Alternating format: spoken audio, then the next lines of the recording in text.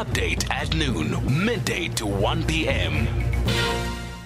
Thanks so much for giving us your time this afternoon, Peter. So an interesting one. And for those of us who perhaps are not as au fait with the workings of a nuclear power plant or anything nearly as technical, you can imagine that we would literally be catching our breath like, oh, my goodness, does this mean that we were close to some sort of nuclear disaster or anything, slightly perhaps less disastrous, but catastrophic all the same? I can understand the fears out there by the public because of the words that were used in the internal newsflash by Eskom to their staff, But I can rest assure the public that there's been no nuclear incident that happened on the plant. There's been no risk to both workers as well as public safety. There's been no consequences as a result of this human performance error that happened on the 14th at Koeberg. So to that point, was there any sort of disruption to the power output in the country or in Cape Town, that specific area? There was absolutely no impact. There was no impact on power output or any release or any consequence as a result of the wrong operation of the valve team that was supposed to do maintenance on Unit 2.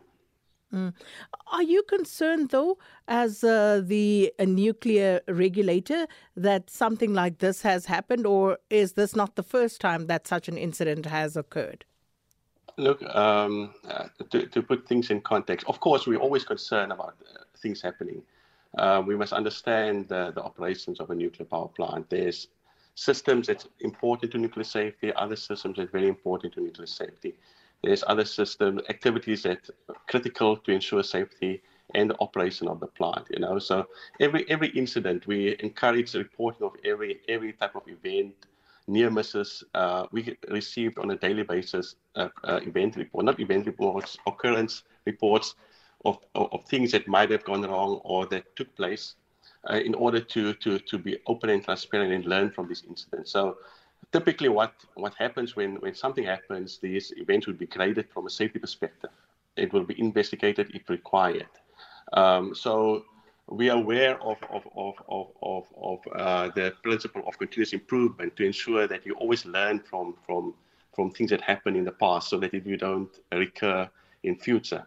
In this case, with this incident, a similar incident happened earlier, the outage, where they were wrong unit operation, but because of the safety measures in place, because of the redundancies, because of the process in place, there have been no consequences because these things happen on systems that's not important to nuclear safety.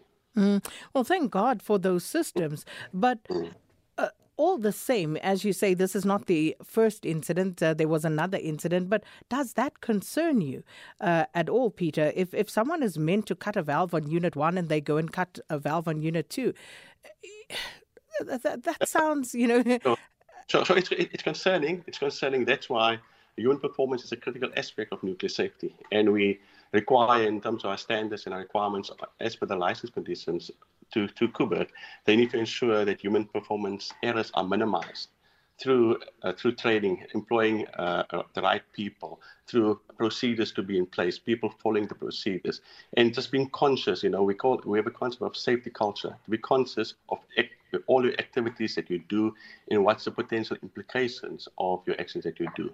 So we require them to analyze all these events, look at it from a safety perspective, and then what is the learnings from it, but also what could have been the potential consequences if something like that happens on a different part of the plant, for instance. So we do consider this in our safety standards. We do consider human error probabilities in our risk analysis, and we do analyze for it on a continuous basis in terms of what could have been the potential impact. But as I say, the plant is designed very safely. It would typically one incident would not typically result in any catastrophic consequence to the plant or to releases to the public. Multiple barriers will have to fail in order for something to go wrong on the plant. Well, that's good to know. But just as a matter of interest, how many such incidents would one ordinarily see? How many would you see as the national nuclear regulator in a financial year, for example? It's difficult to quantify now. Look, we as I said, we get it on a daily basis. We in fact encourage reporting because that's how you learn, from what you do. Whether it's good things happening or whether there's something that happened that should not have happened. So we do get on a daily basis, especially during outage. You must understand, currently Koeberg Unit 2 is on a refueling and maintenance outage. There are more than 100,000 activities that will happen on that plant. And all these activities are controlled through work processes and permits that must be issued, and it must be done at the right stage of the outage. Okay, so we are confident in the processes. Sometimes, like in this outage, twice now, instead of the team going to the right location, the right component, they did work on the wrong location. And then what's then expected is to consider the human probability factors into your safety analysis and to see whether there's any risk that would have a result or compromise in our risk limits that would have been compromised by these type of events. So there's a cumulative effect that's considered annually in risk reports that Koeberg do submit to the regulator and evaluate so that the determination can be made whether there's too many of these things happen. Of course, the drive is always to minimize and to eliminate human error as far as practical. But the plant, really, you have a plant that has a design, but you also have people operating the plant. So human performance is extremely important to nuclear safety. That's why Eskom, when this event happened, they issued a work stop order, although there was no consequences or not even production loss. But because of the importance of human performance in safety, they issued a work stop and required staff to go back, think about what could have gone wrong, what can be done better, and how to improve practices.